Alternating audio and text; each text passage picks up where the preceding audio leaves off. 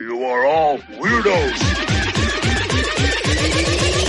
Weird science is the revolution. Weird science is the revolution. Weird science is the revolution. Hello, everybody, and welcome back to the Weird Science Marvel Comics podcast. I am Jim. I'm one of your hosts. This is episode 367. I'm going to be joined by our other host, Jason, in just a bit, where we have a bunch of books to go through, and what is hopefully people enjoying the expanded coverage of more and more books. But before we do that, let me tell you to go over to, or at least ask you to go over to Twitter and follow us at WS Marvel Comics. If you follow us, we'll follow you back 100%. That is a follow back policy. Also, go to our website, WeirdScienceMarvelComics.com. Check out reviews over there, and then go over and try out our Patreon, patreon.com/WeirdScience, where you can support us for everything we do on this feed, this podcast that you're listening to now, our Star Wars comic podcast. But you also, when you go over, you get a ton of shows, way more shows on the Patreon than we even do on any of the feeds that we have that include Marvel Comics. Obviously, that would be of interest to anybody listening to this, but also DC Comics, manga, cartoon reviews, movie reviews, TV stuff, and all sorts of stuff in between. This week, for our big thing that I always do push, our Patreon only spotlight. It is 2 books picked by the badasses, the Get Fresh crew, and that is exclusive to the Patreon. They ended up picking The Thing number 3, a wacky book that me and Jason had fun talking about, but also the big book of the week in my mind, Daredevil Woman Without Fear. So if you're wondering where those books are and want to hear us talk about those in an episode that's about an hour long, you can go over, and that is already up on the Patreon as I am recording, and as you are listening, it's already there. Some of the other things that we do that are Marvel-centric, I myself do a weekly podcast where I go through, it's a reading club type of deal where I'm going through the Ultimate Marvel Universe, and I'm going one issue at a time each week, following a reading order. I think that that's really fun, something that I hadn't read before. So it's really something that I'm enjoying, even just going through myself. Another thing, me and my man, Matt Razor, who does the Star Wars thing with me and him have a comic book crisis power hour podcast, we call it, where we're going through big events. And we started off with the Marvel Secret Wars, original Secret Wars, and then we flip-flop each week. We go back and forth between that and the DC Crisis on Infinite Earths. Those are just a couple things that we do.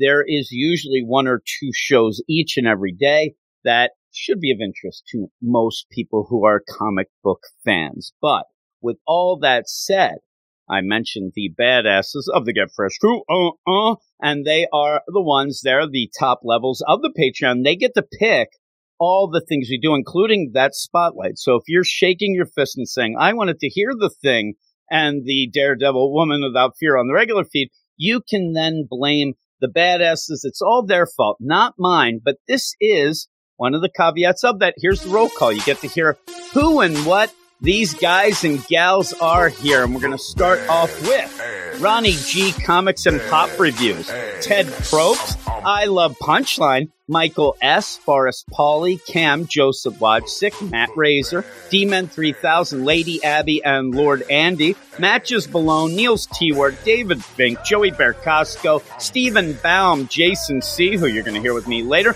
Michael G., which, as an aside, me and Michael G. do a movie review podcast, and we're going to actually do this week Shang-Chi. So that's another thing that would be a Marvel-centric deal. Ken Hallett, Comic Boom Rocky, Cellar Dweller, Mark Jager, Aldrin Stoja, Nick Adams, Ruben, Carlos, Lone Wolf Marv, oh my goodness, Luke Hollywood, Simon, Luis, Manship, Andrew Belfast, Swanee, Anthony G, Josh Vermillion, my man Pete from NYC, Batman Beyond Mark, my man also Rob Lewis, not Rob Thomas of Matchbox 20. Just get that straight. B. Muir, Brandy, Murray, and Double A. Ron. Boom, boom, boom. And a shout out to the all-time great Reggie, R.I.P.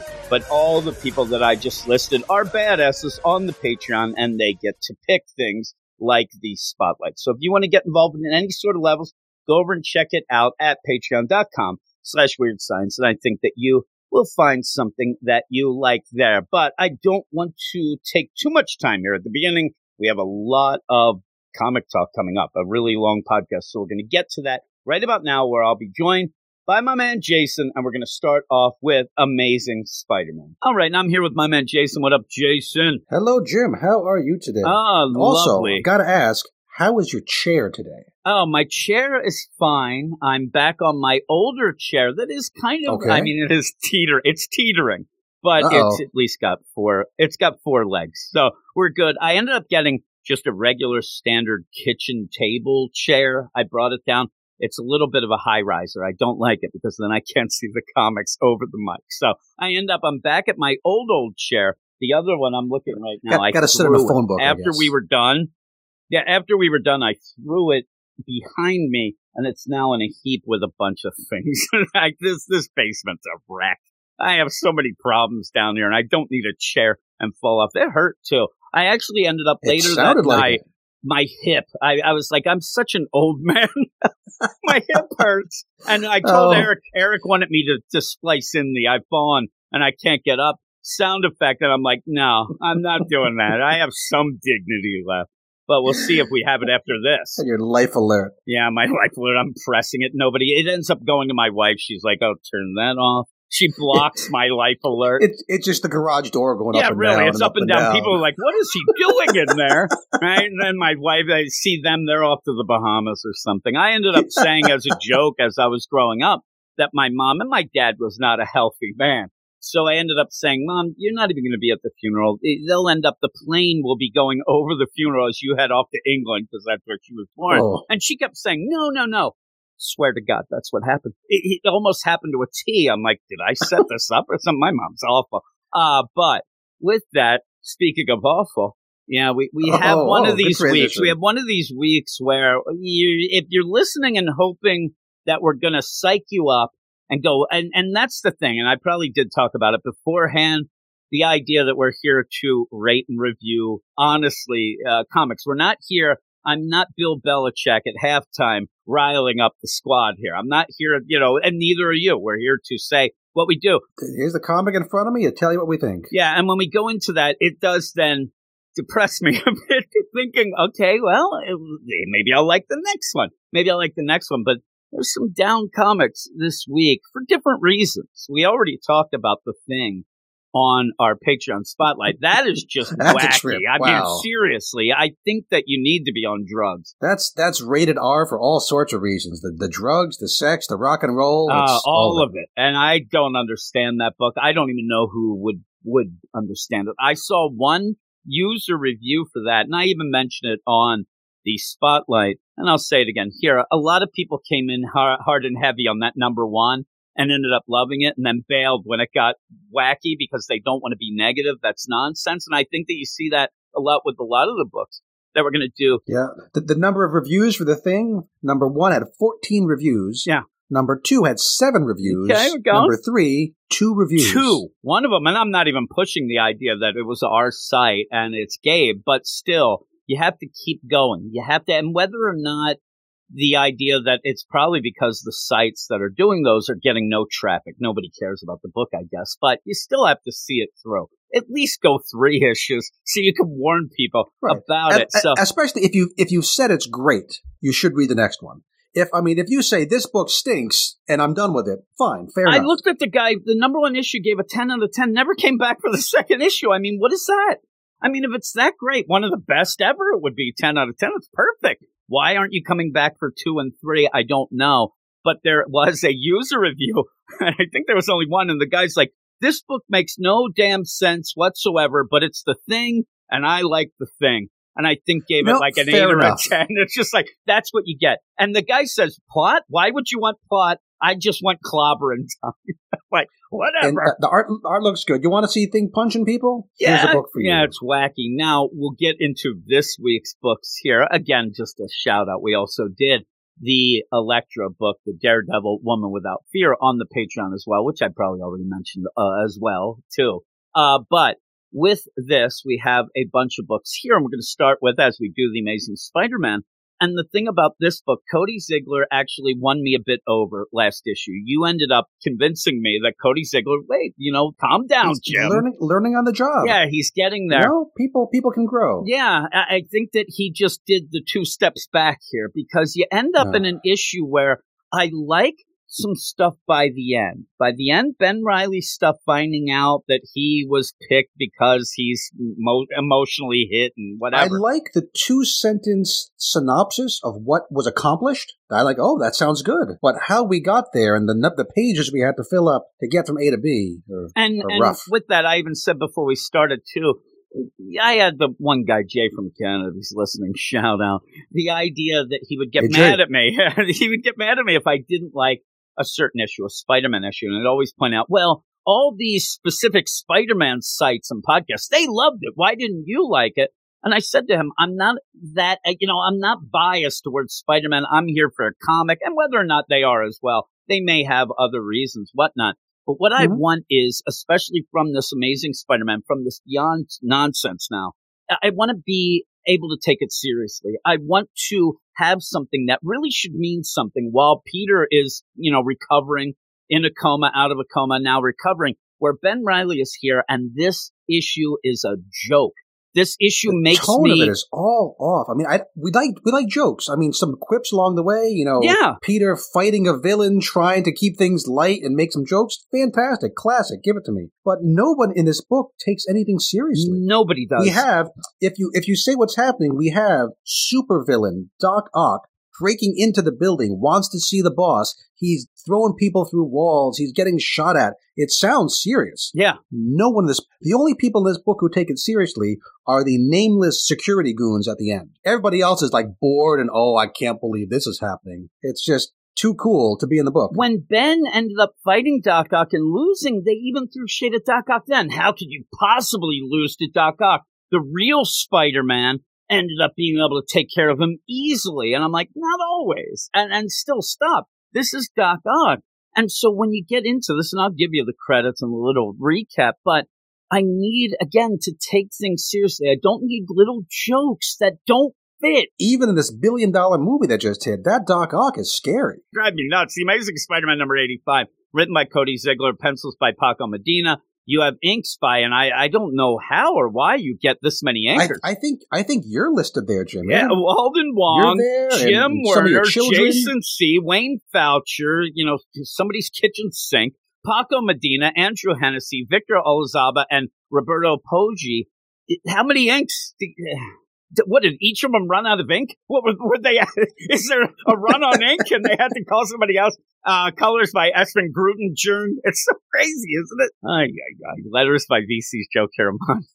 Ben Reilly is a clone of the original Spider-Man. It takes a village to make a pile of crap. Yeah, who was the hospital after a grueling fight. Luckily for New York, Ben has taken over the mantle of Spider-Man, backed by the Beyond Corporation, their head of superhero department, Maxine Danger. Ben has access to all things your friendly neighborhood Spider-Man could only dream of, a swanky apartment that he shares with his girlfriend, Janine Goodby, an upgraded Spidey suit, and a brilliant sport team led by Marcus Montpensier. That we just got that a little bit ago. Ben took a hell of a beating from Doc Ock after a supervillain attacked the Beyond facility in search of their deepest, darkest secrets. Emboldened by what he found also on a access panel and everything. He got a drive auto, has set of sights at Beyond's headquarters in Maxine Danger. That's fine by Ben, who's gunning for round 2. Now, here are some things that I wanted from this Beyond deal. Of course, getting a Ben Reilly. I needed to see why I would eventually, if you had. Now, we have a Ben Reilly book starting up next week. You end up having a J.M. DeMatteis book coming up, but that is a Tales from the Past, right? Right. That's like X-Men Legends. Here's a classic story from back then. And so when this is all done, this Beyond stuff is done, and maybe we'll get the new creative team, all that stuff going when Peter is going to be back, and we know that will happen.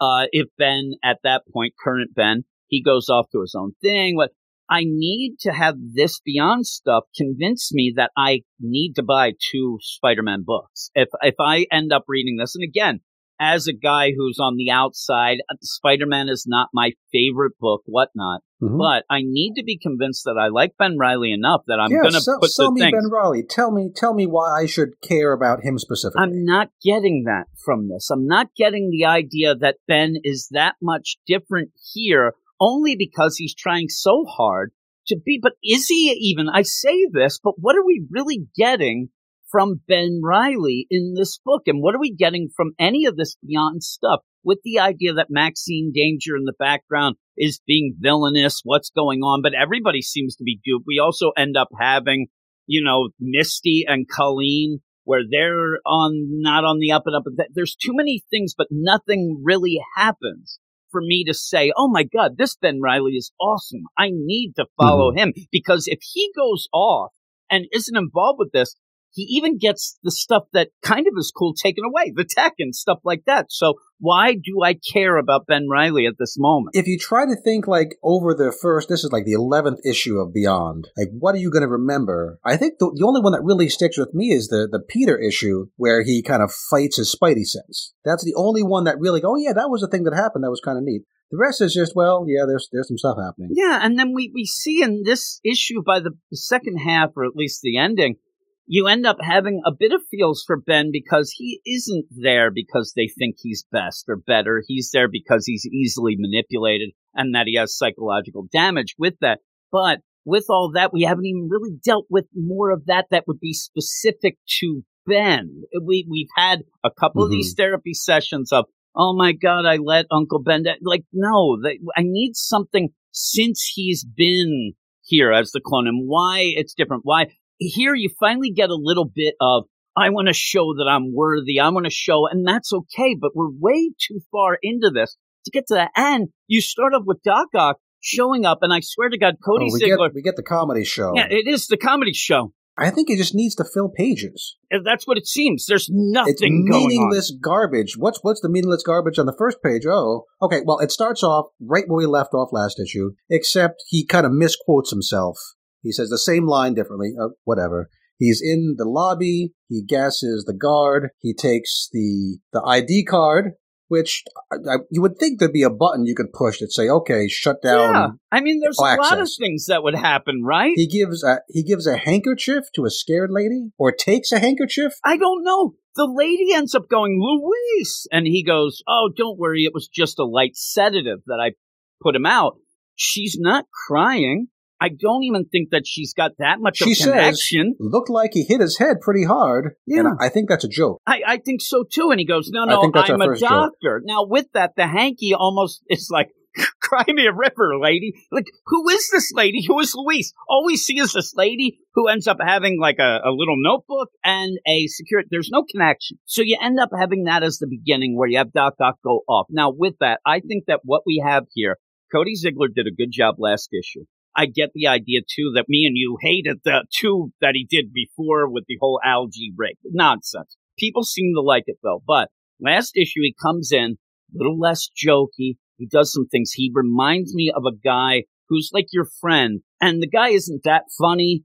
So you kind of joke around and you laugh at his jokes, but then the guy thinks that he's funny and starts telling jokes nonstop and you want him to stop. And that's what it is. This guy is supposed to be a funny guy. He ends up with his, we say this, and I said it last issue, his resume, a lot of funny TV shows, cartoons, stuff like that. I mean, really, is it that he's in the boardroom and like, hey, I think that they should do this? They're like, whatever, Cody. He's just there and that they don't use any of his material because this stuff sucks. He ends up going in the first room. This is Doc Ock. He is attacking or going to see Maxine Danger, but then suddenly wants to take a walking tour of the Beyond Corporation. The Beyond Corporation, who we think are these villainous people who are going to end up duping Ben Reilly. They're so evil. The first room he walks into, there's a talking goldfish. This is the stuff Beyond is doing that we're supposed to think is this big stuff. It's a talking goldfish with like a Brooklyn accent?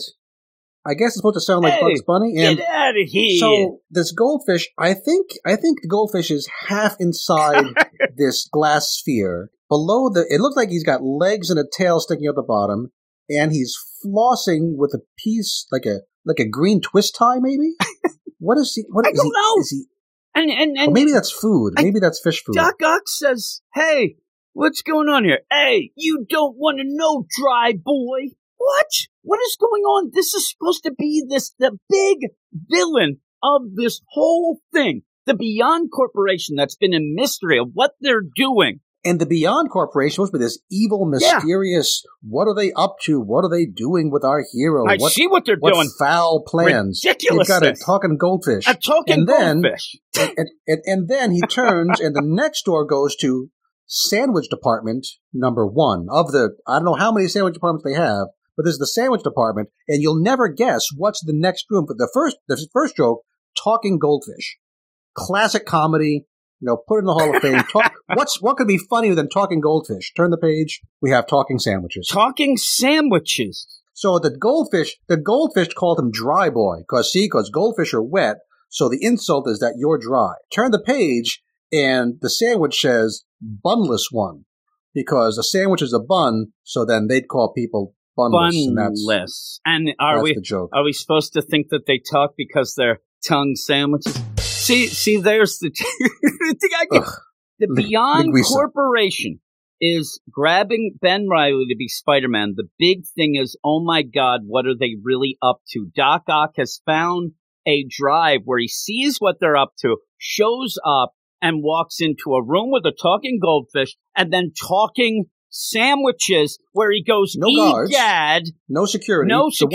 The one guy out front who's now bleeding out of his head because he hit his head on the countertop. Yeah. I mean, I would actually think maybe a funny thing would be he walks into a room and there is an octopus dressed up as a doctor. Maybe, and he's like, what are they doing? And it's like the real Doc Ock. And that would be stupid. The idea is, he's mad because they stole his technology. So let's see some things that must be Doc Ock technology they stole. Show us that. Instead, maybe that's the sandwich, the footlong that he made. And it's a sentient footlong sandwich. And he goes, egad, and then pretty much says, like, those are the this guy has seen things. He's done things, and he's the horrors of it. Like, you're making this a joke, and I don't need it to be a joke. There's a difference between having fun and being a joke. If there's a book that has jokes in it and a book that is a joke. And again, that's what he's doing. Are we laughing with it or at it? Because it's at it. It feels like the writer is telling us and the characters are telling us that they're too good for this book, that this book is just dumb and no one should take it seriously. This whole story's ridiculous because then he goes and he finds, again, the only other thing we got here is the hangover pills. He goes, what is he doing? He went to go see Maxine Danger, not to go through an inventory of things that weren't his tech. Like you said, if he goes in and says, oh, I want to see what they're doing with my tech, we actually see it, whatnot. With that, you end up having Misty Knight and Colleen Wig where they end up saying, hey, Doc Ock, you jerk, put those hangover pills down. Now, Misty says, whoa there, Doc, hope you got a prescription for those. Gotta warn you, though, side effects might include us kicking your butt. All right, you're playing a little quippy, whatever.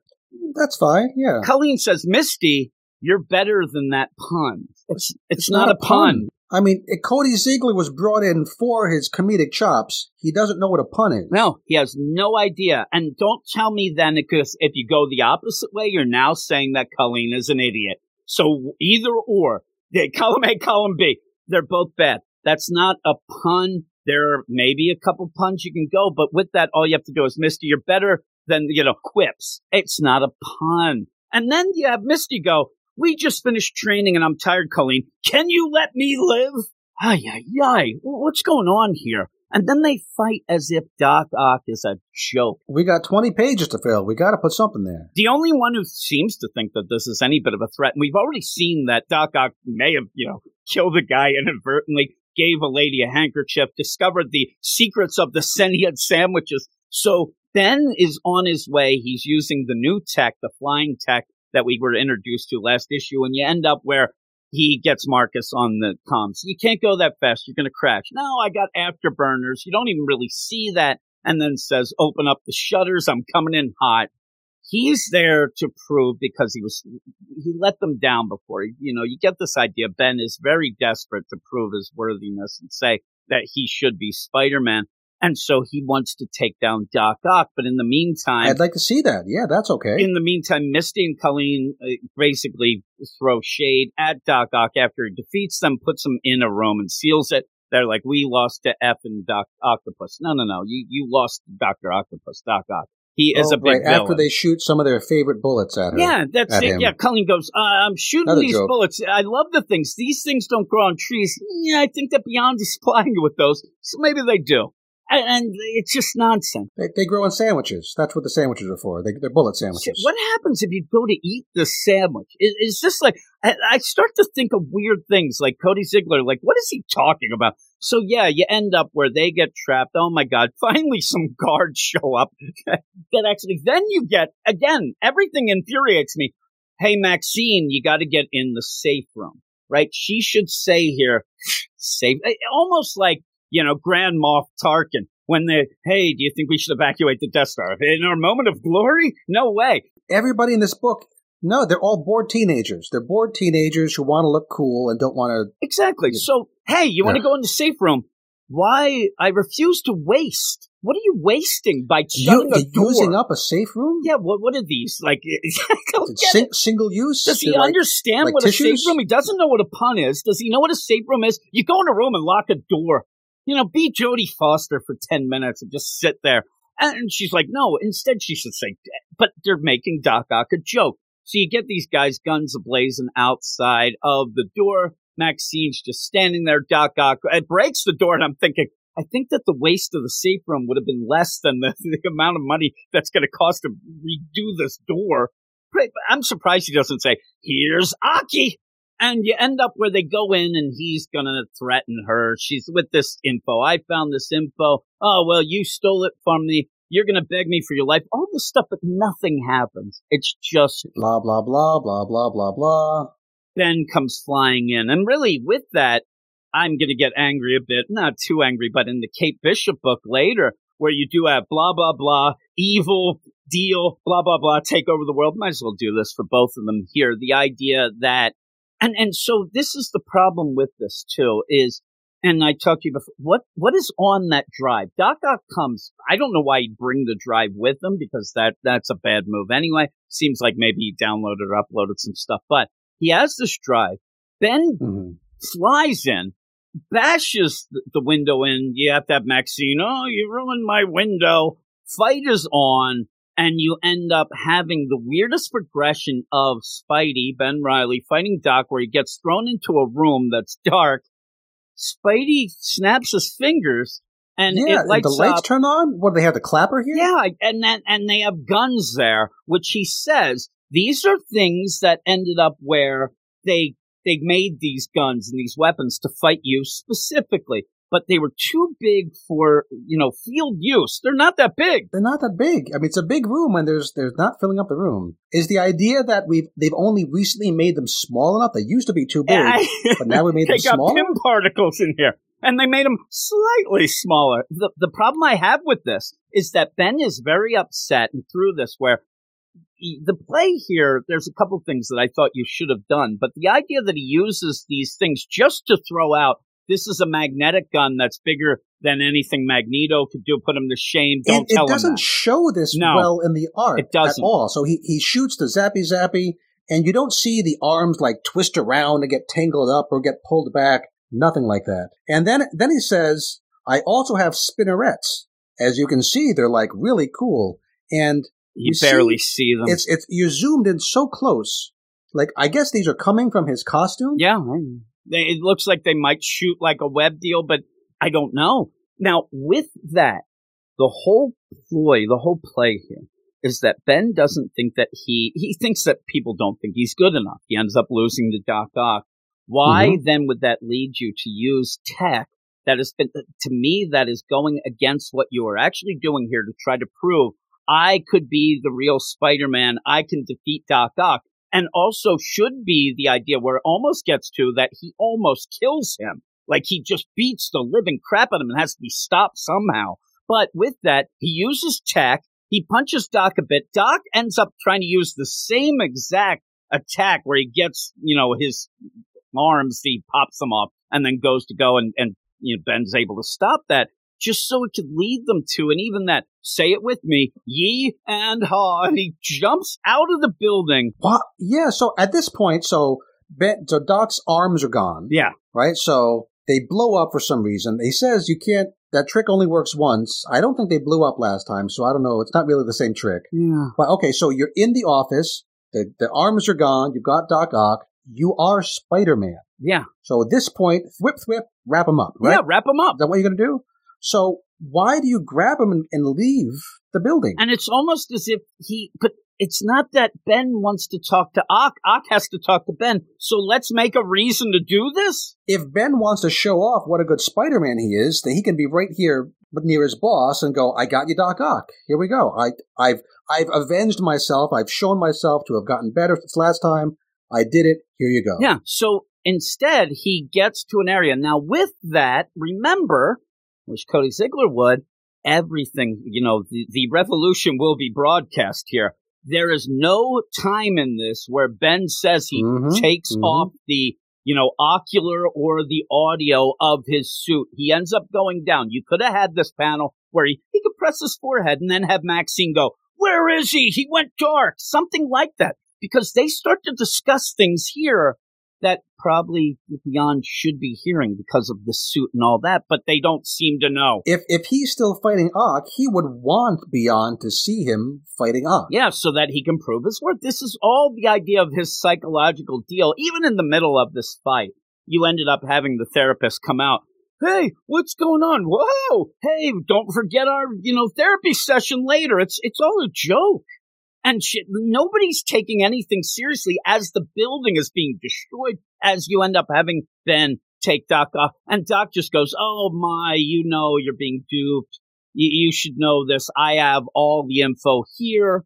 All this stuff that I have to see Maxine to get my tech back all disappears for Doc to say, here you go. Doc Ock's goal, I guess, originally was just to kill Maxine, but then that didn't work, and now was his goal to give Ben this information? Yeah, it doesn't seem. And so he says, here you go, and has to really spell out, listen, all of the devices, all of the safeguards are off. Nobody will know, Beyond will never know that they should be watching this. They should know that he has this. They should know that he doesn't destroy it. They should know that he lets the hard drive has a holographic go. Screen on it. So, okay, that's fine. It's comic books. What is it that is on there? Because remember, the idea that they get Ben Reilly and you end up having Doc Ock say they didn't get you because you're the best.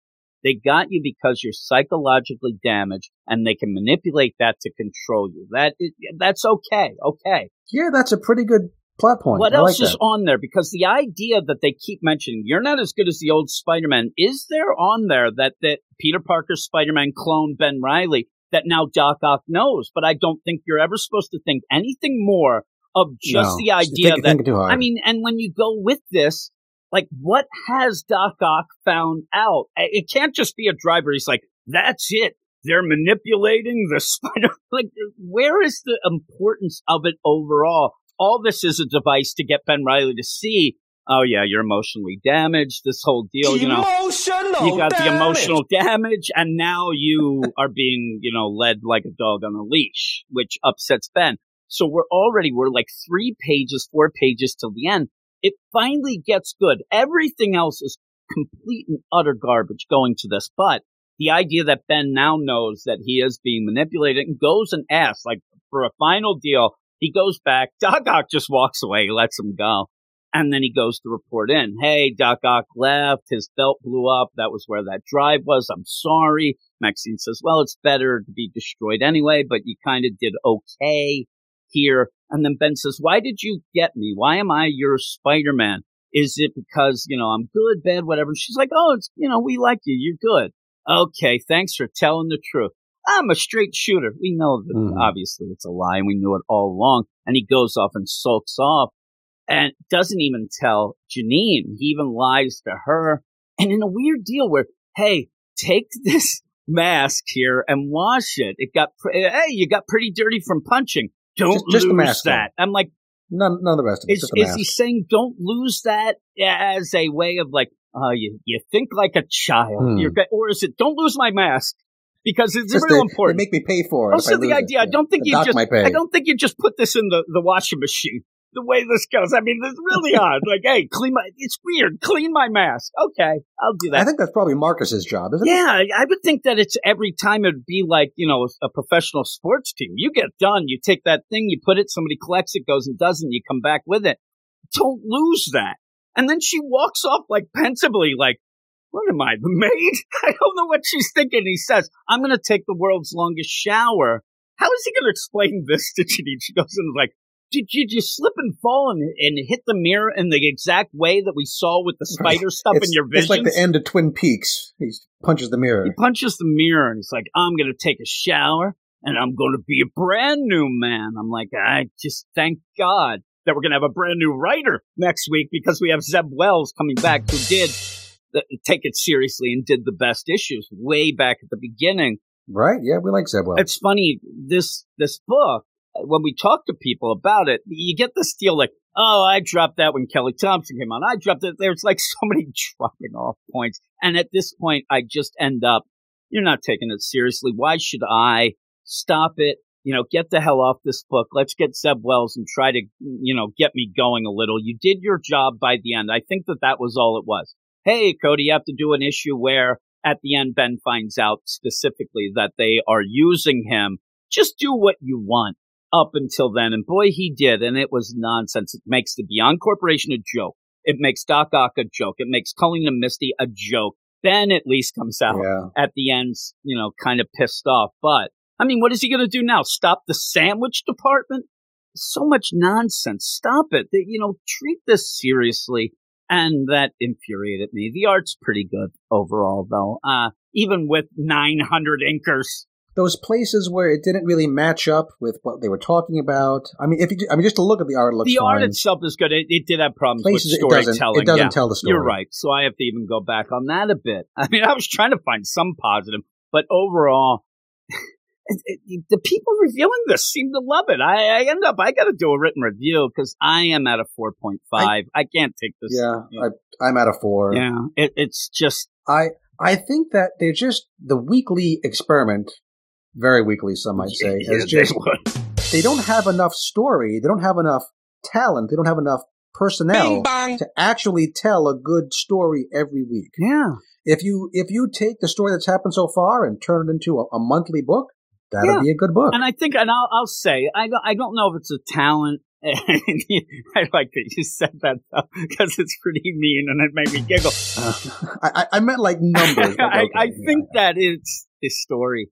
You have 6 issues of story and you're stretching that to 18. I mean, you obviously can see there's not much going on here overall. And it's almost like everybody in this book is standing around waiting for Peter to be good enough to be Spider-Man again. And then we could just get back to things. But it's ending up making me have a sour taste in my mouth with Ben. And it's not Ben's fault. And it makes me upset because I'm not thinking that after this is all done, that I would end up buying 2 Spidey books. It's just nonsense. And I'm telling you, Cody Ziegler's now on my list of people maybe to not really get that excited about writing a comic because this is a joke. So that's all. I can say it's a joke so many times that it's just getting me angry. But well, I mean, the previews show there's I didn't know this was coming, a Mary Jane and Black Cat Yeah, issue, that's coming up too. which Jed MacKay and the same artist who was on the Infinity Scores. We liked that book a lot. Yeah, we did. Maybe there's some hope there for a cool story. And we'll see. Mary Jane's all decked out, her and Black Cat going off, so we'll have to see. They look all right. I don't know. That looks like that book could be one of those don't read on the bus type issues. Yeah, it might be. I mean, really. Here's the next book that we go to is Don't Read Ever. Really. We're doing this where I told you, I said, Devil's Reign is big, and so let's try out. We didn't do the Doctor Strange tie-ins as much because that seemed like the death of Doctor Strange was a big enough story for us to just like. It turned out to be, the tie-ins to that turned out to be just kind of side stories, not really anything. We're giving this a chance, and the first one, this Devil's Reign Superior 4, is kind of my little guidebook of if we should pay attention to these as well, because I think Devil's Reign is a bigger thing. Not in the universe. I mean, the death of Doctor Strange should be huge, but it's not. In Devil's Reign, guess it was number 2, we saw that cool scene where Doc Octopus has control of Reed Richards' lab. Okay, that's cool. Yeah. He has control of this gate that goes to the whole universe. Check. Well, that's pretty scary. I want to see what happens. Oh, and then we see he pulls through this gate these 3 creepy octopus variants, right? We saw an octopus Hulk. Wow, that's terrifying. Yes. We saw an octopus Ghost Rider. That's pretty awesome. And then we see an octopus Wolverine with adamantium claws coming out of his back. Like, wow. Exactly. The Wolfman. Not the Wolfman. It was the Wolverine, not the Wolfman. But yeah, you end up where I thought this was going to be fun. Zach Thompson comes in He's and set boy, up. I mean, it's set up to be an awesome book. I mean, seriously, in my mind, you're going down, you have a 2-on-1, you end up passing it over to Zach Thompson, empty net. I'm telling you, and he misses. I mean, this would seal the game Whiff. Whiff and done. And so you end up where this They took me should have so given this book long. to Cody Ziegler. Maybe you would have had a better flip-flop piece. Maybe it would have worked. But Zach Thompson, the last 2 things that we've done, that Kazar mini that you tried to convince me was better than it was, you failed. I just want to tell you, you failed. I gave him my best shot. You did, but you failed. And he did too. And then you get this, and you ended up warning me ahead of time, and I'm like, okay, now it's my turn to try. And then I read it. I'm like, I checked the page count at page 6. That was where I'm like, oh my God, what is going on? This issue took me forever. Here we go. We'll get through this quick, hopefully. Devil's Reign Superior 4 #1. Written by Zach Thompson, art by David Tinto, colors by Matt Milla, and letters by VC's Ariana Mayer.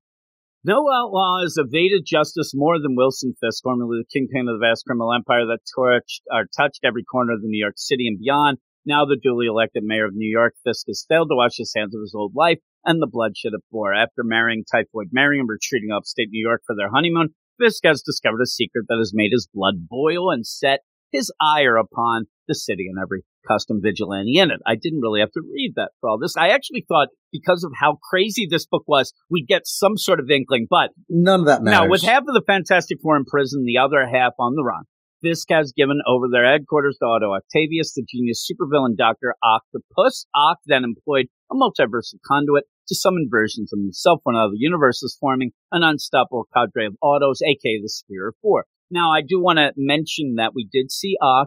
He ended up saying to Fisk, listen, I ain't going with your nonsense Purple Man, deal. I am able to fight that off. When is Fisk going to say, almost like in that Spider-Man and the Beyond Corporation of, yeah, we got to get back to that Baxter building and shut things down. We got to make sure that Oct does not have access to this. He still does, though, and we can go with it. I'm okay with Fisk being busy with other things, and he's like, Otto, do whatever you want over there. I'm not going to worry about that. You gave me the tech I needed, and that was our deal. It ends up being a weird thing to just let lie that it could be, bite him in the ass, which it probably will. But you end up where... I mean, I can see that because Fisk is not a science guy. So he probably doesn't see the Reed Richards stuff as much a threat as remember the weird thing, though, is it seemed like he was sending Oct to the Baxter building to then pull somebody out of the multiverse with the Forever Gate deal, and that seems like weird. I thought that at first. I think it was just the deal. What he wanted from Oct was to build the machine to put the Purple Man in.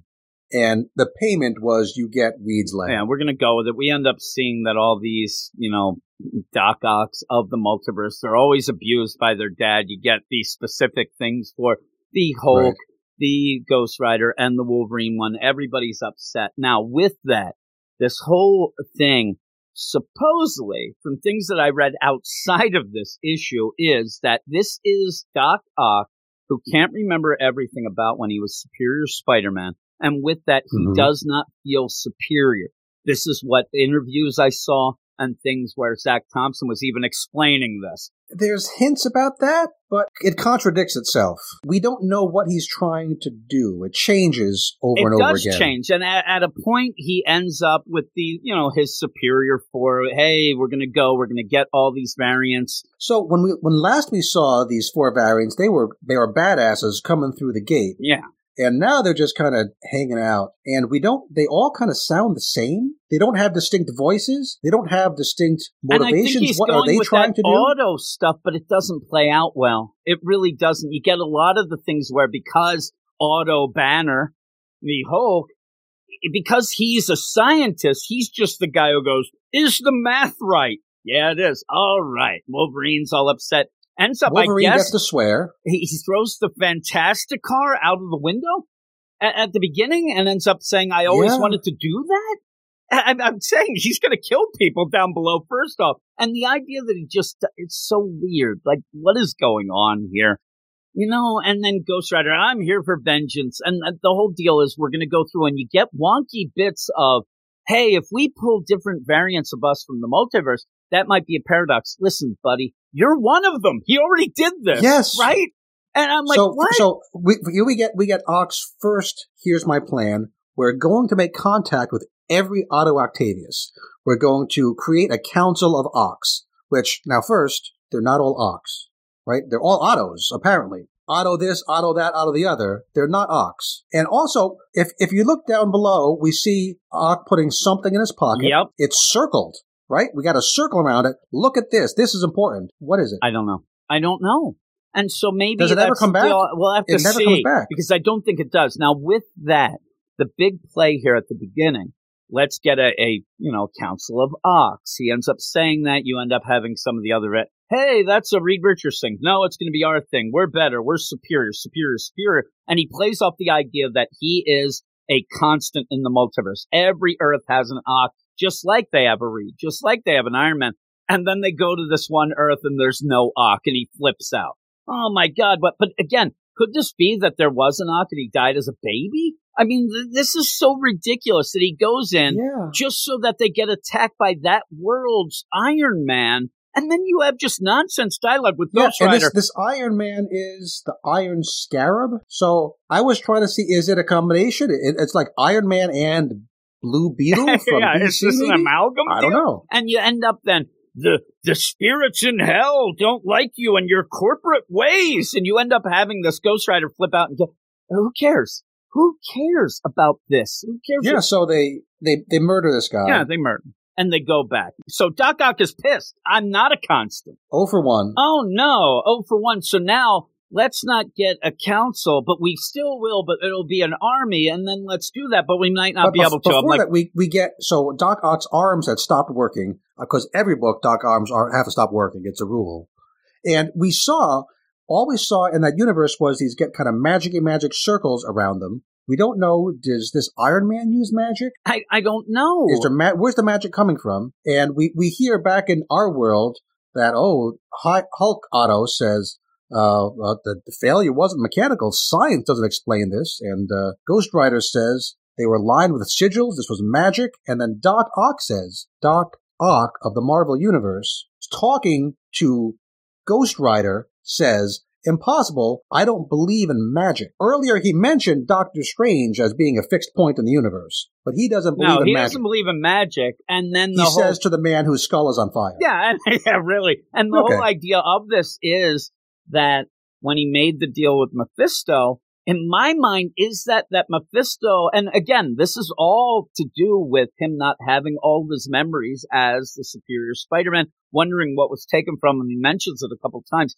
But the idea that Mephisto ended up putting these sigils in, again, I think it's just that monkey paw, it'll get you every time. Does that explain the other deal? It doesn't. You think Mephisto put sigils on Doc Ock's arms? That's what I think they're saying, because they end up saying it's sigils. And with that says that's what you do when you make a deal with the devil. So I guess it's like a fail-safe, or is it supposed to be from the cliffhanger, which would make no sense. But you end up then with Doc Ock now going, okay, now we're going to do that. But this seems to be like what he always wanted to do. He's going to go and find the actual multiverse version of the Superior Spider-Man. And they don't play it up enough. Is that what is going on? Because you have a Doc Ock, Peter Parker. That's the Superior Spider-Man of the multiverse, where he says that's the only thing that's superior beyond us. We have to go and kill him. So they go and do that. But then out of nowhere, he pulls out a mind-bending sucker spider deal so that he can get his memories. This is what supposedly this is. I think he got that sucker from the Iron Scarab back in the previous universe. I don't know why.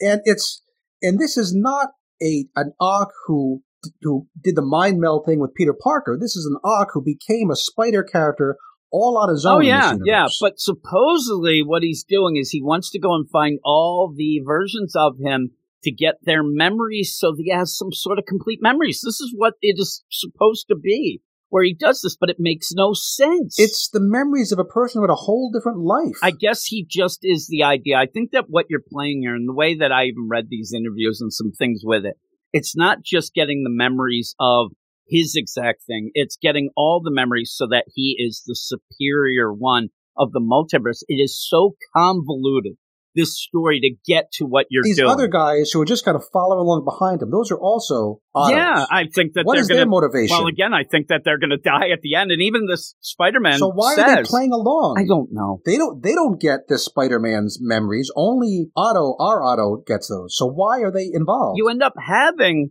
this Peter Parker Otto, Otto Parker, whatever he even says, you guys, you're going to get and then also throws out the idea that this Otto, who's doing these bad things right now, he could have been the greatest. He would have been the chosen one, but he's going bad. I think that at the end you end up finding out, again, like a superior Spider-Man. I mean, afterwards when he went and did his own book where he was in San Francisco, I believe, where Ock wanted to be good. I think that that's what this leads to. But it's what the hell is going on? It's so that was such a good book. That old Superior I loved Spider-Man it so book. much. That Christos Gage deal, I loved it. And so with this, then he ends up getting the superior memories, whatever, of the mind of this world. Also, I love the idea when they show up in this, and there's a lot of vegetation. You end up having a real vegetated New York City, Frond City. And you end up, Wolverine, smells like a forest. Really? Like, what? Thanks, Wolverine. I'm glad you're here. All these trees? Yeah, I'm glad you're here. Crazy. Where you're underneath a tree. It smells like a forest. All right. You're really superior. But yeah, at the end, then you see, it's like all these things thrown at you without any explanation or any sort of, gravitas, I guess. They don't tie together. There's no connective tissue. Yeah, no there's characters nothing. reacting to each other in an organic way. Nothing like that. So then you see in Atlantis on Earth 7214, we end up seeing the Supreme Octopus, which is the Sorcerer Supreme version of Doc Ock, Doctor Strange. And he's there, and he's like, I'm going to end whatever. I'm like, you might end it. I don't think I'm going to be around. I will never find out, no. Somebody tell me what happens, because I thought that this was ridiculous. I'm pretty sure this is not going to tie back into the Devil's Reign event. That's my biggest thing. At the end, you're so confused in a convoluted story that you lose track of the idea. It's even it's supposed to be a tie-in. It takes place in a completely different universe. Completely different deal, only everything. With that little setup. Hey, you can't control me. Back to the Baxter building. I'm going to get... That's all it is. That was now I can get mad at that bit where you have Chip Zdarsky setting up this garbage. I mean, really, you set this wasn't up. Even bad in a fun way. No, it was infuriating. Like Thing back on the Patreon. That was kind of fun, crazy nonsense. What garbage will happen next? Spider-Man. The Spider-Man was kind of funny enough to make fun of and laugh. What do you think? And we could say, there's one interesting plot point that happens in that Spider-Man book. Crap along the way, but this is just it's a slog. Useless. This is the most useless book I've read. And it is to me. And I ended up. I told you. I sent you a message. I said, "Why am I getting angry reading this?" I mean, it was getting me so angry. That's not what comics are supposed to do. And the art's fine, I guess, but nothing. The backgrounds are kind of implied mostly. The faces are a little wonky. This was an artist who has done Marvel Action Spider-Man in the past, so kind of I don't want to call it the minor league kind of book, but not the mainstream books. And it's fine, but nothing. You're not going to buy this book for the art like you might do with a Thing. Yeah, what are you buying? The shame is it says Devil's Reign on it. If people are into it, they're going to grab these, and it's just not good. Maybe it could be fixed in the next couple issues, but we're not going to find out. I mean, I'm done. I thought it was ridiculous. This is a one-shot. What would you give it? 3. Yeah, I think I'm going to be Mr. Positive, 3.5. Oh boy! Again, by the end, the big thing is, it didn't matter at all. But we'll move on to the next book, which actually ends... Give me something good, Jim. We need to pull up out of this negativity spiral. I'm not going to get angry at this book. It just kind of shocked me that this was the ending and the way it played out. It's Darkhawk. It's one of those things. All right, Darkhawk. We love Darkhawk. Yes, I don't know how many people are reading this, but me and you have really enjoyed it. We thought it's been really good. I love Kyle Higgins, one of my favorite writers. So I'm there. Okay, how is this going to tie up? I've seen other places talk about like the best new Marvel characters of 2021. I would go with Connor. Yeah, I Connor like is my him. favorite new Marvel character of 2021. The weird thing at the end of this, you end up and you want to have some sort of closure in a 5-issue mini. You want to be able to say, okay, and I read that was cool. I'm done.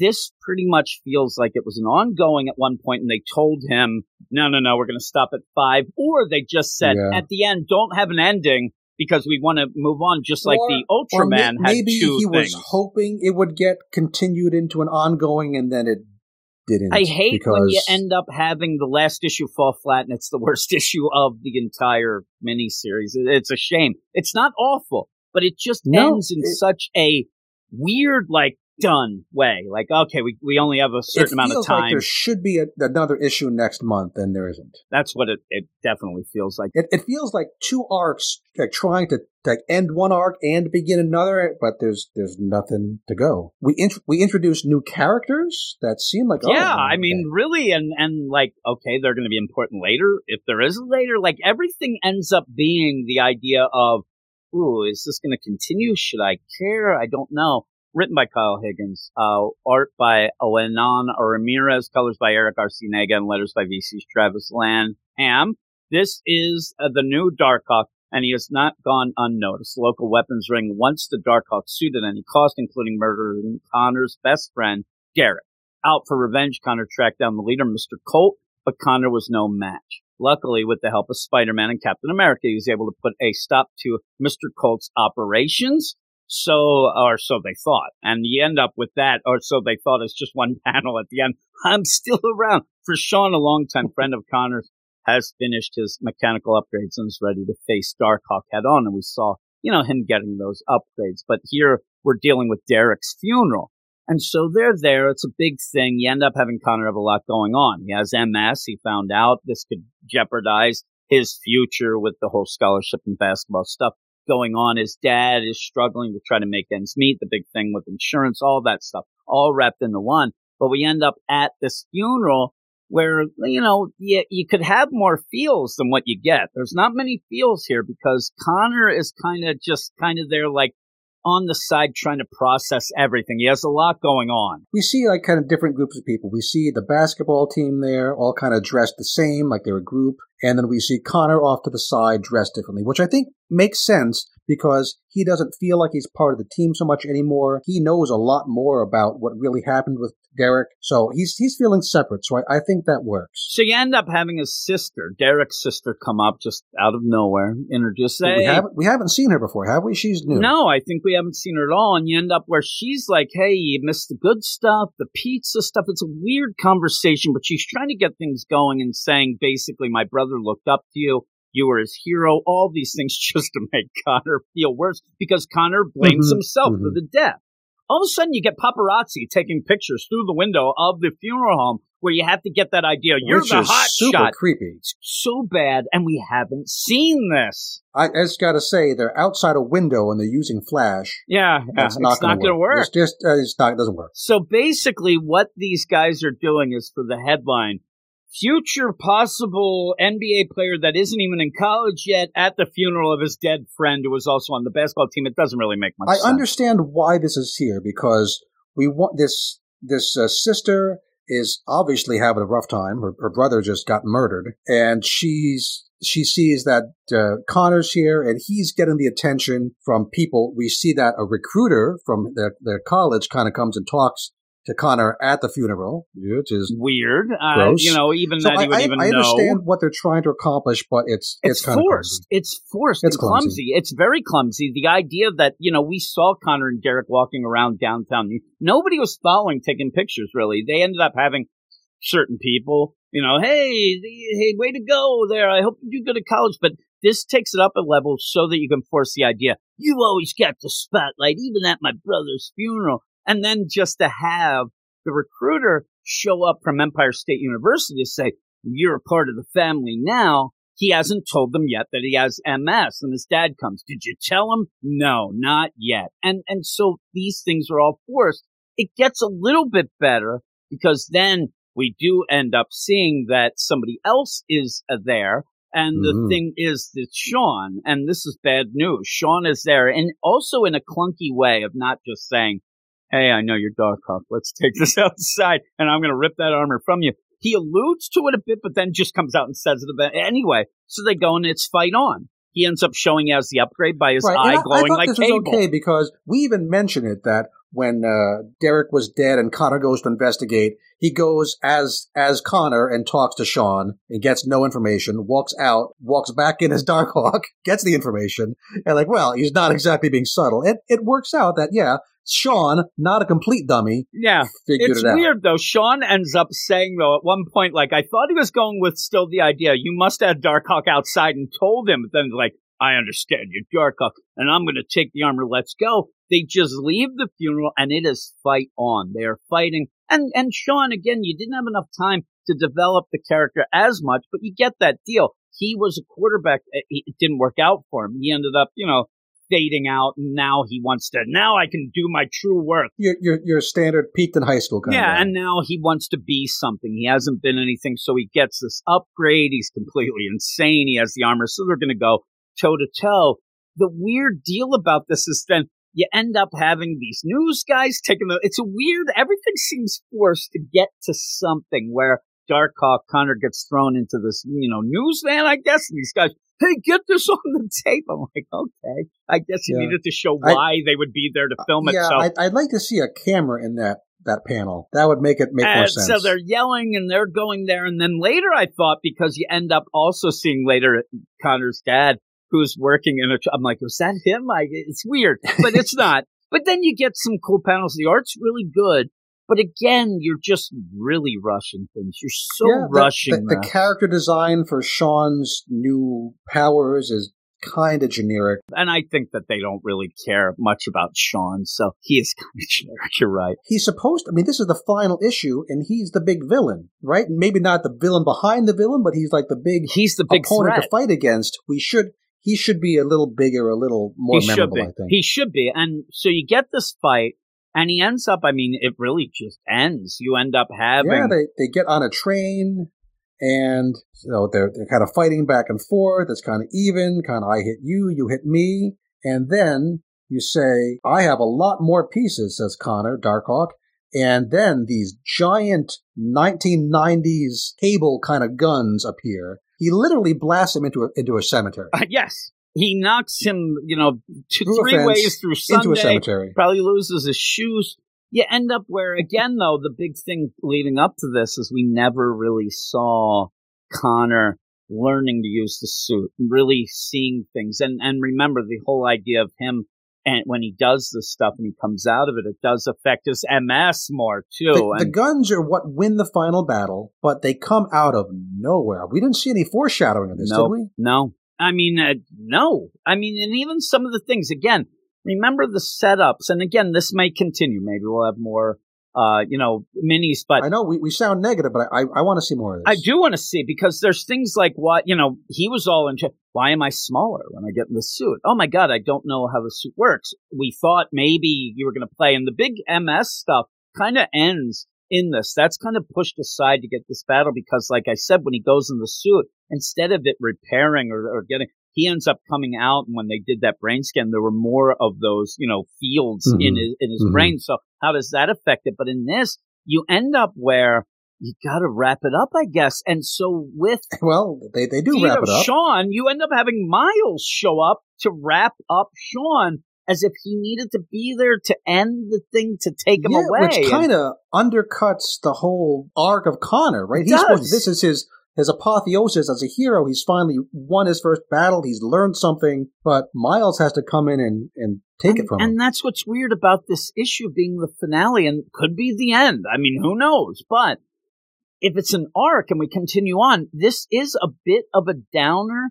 kind of deal, almost playing off the idea of, life isn't all peaches and cream just because you have a suit. And that plays into the MS stuff. So I don't mind that, but we're really rushing things. I mean, we get to a point then where Miles and Connor, and he's just Connor here, and you got, hey, you're the basketball guy, right? Hey, let's go. And you end up where then we see that Colt is taken somewhere and he's being experimented on, he's in tortured. some he's sort in of super chains. prison. Yeah, he's in a super prison. And this is an art motif we've seen a couple of times where they have stacked panels with centered faces in each. And sometimes it's the same character. This time we have different characters. First we get Sean in prison, and then we get Mr. Colt, who he thinks that, oh, my designs are getting better. Yeah. Okay, so he's going somewhere. Then we see Derek's sister, who was not taking Connor's calls. So she has an arc that's just started, right?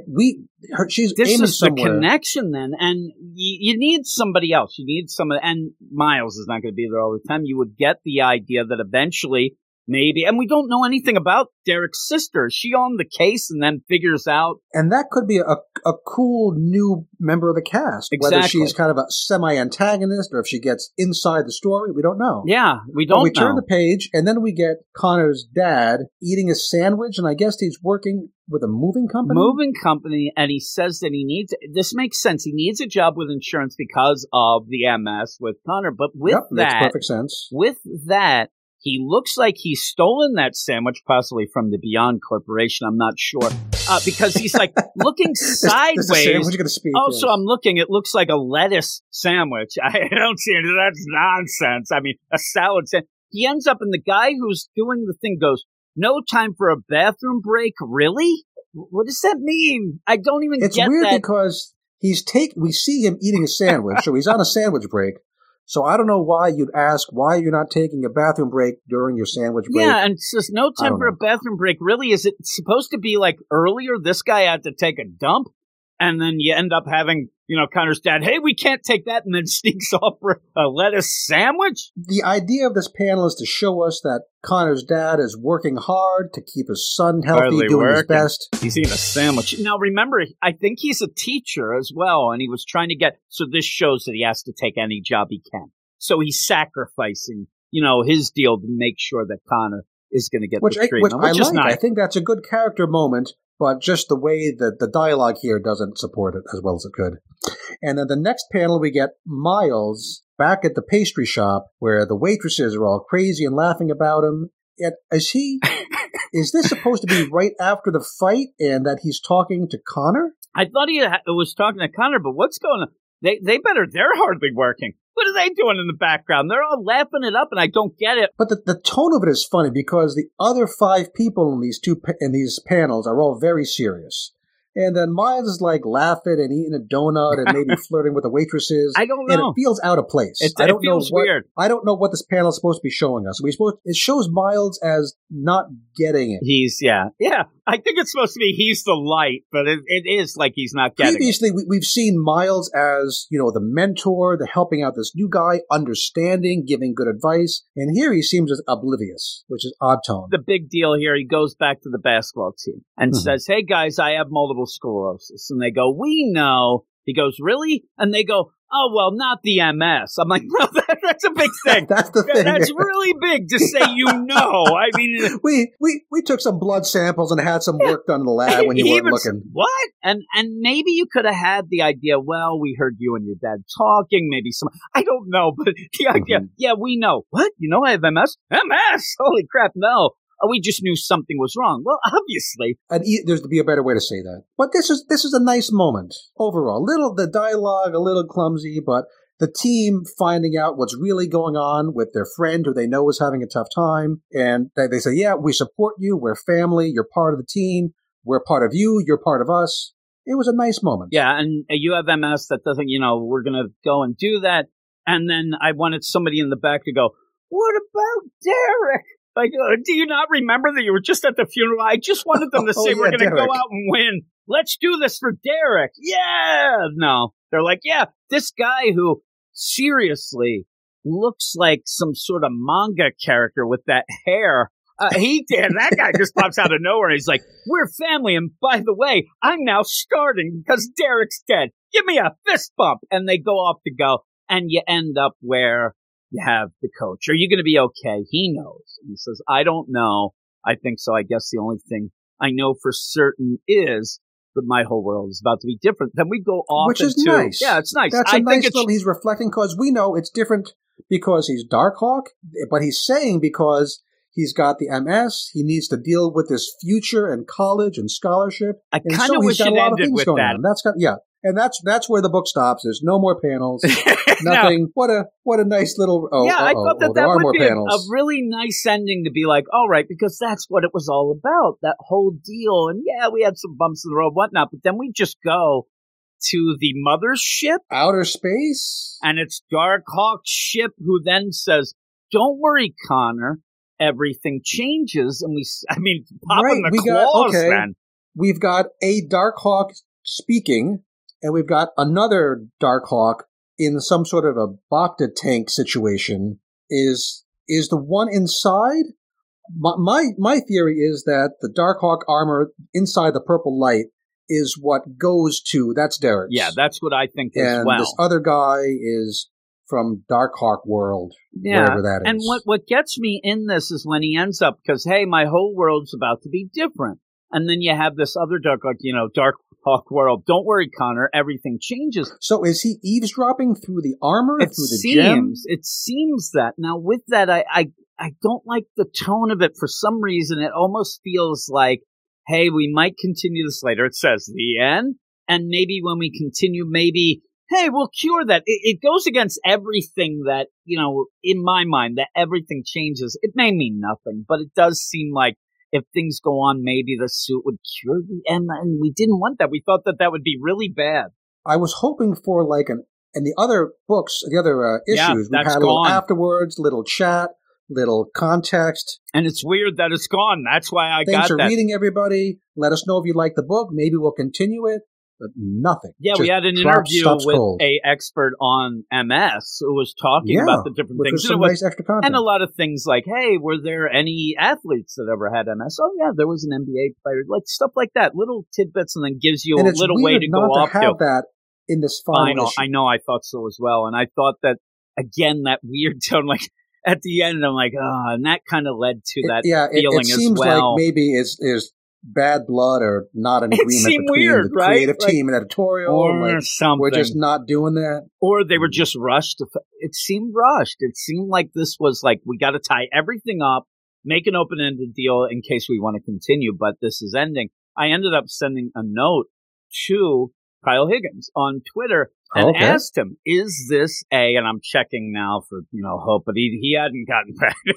I don't know that he likes me. He actually at one point had suggested coming on the DC Comics podcast, and then when we were going to go set it up, he went real dark with it and never talked to me again. So I don't know if he heard something or didn't like, our approach to things, but I love him. He's one of my favorite writers. So I'm trying to load up Twitter. Of course, it's not loading up right now, but maybe here it is.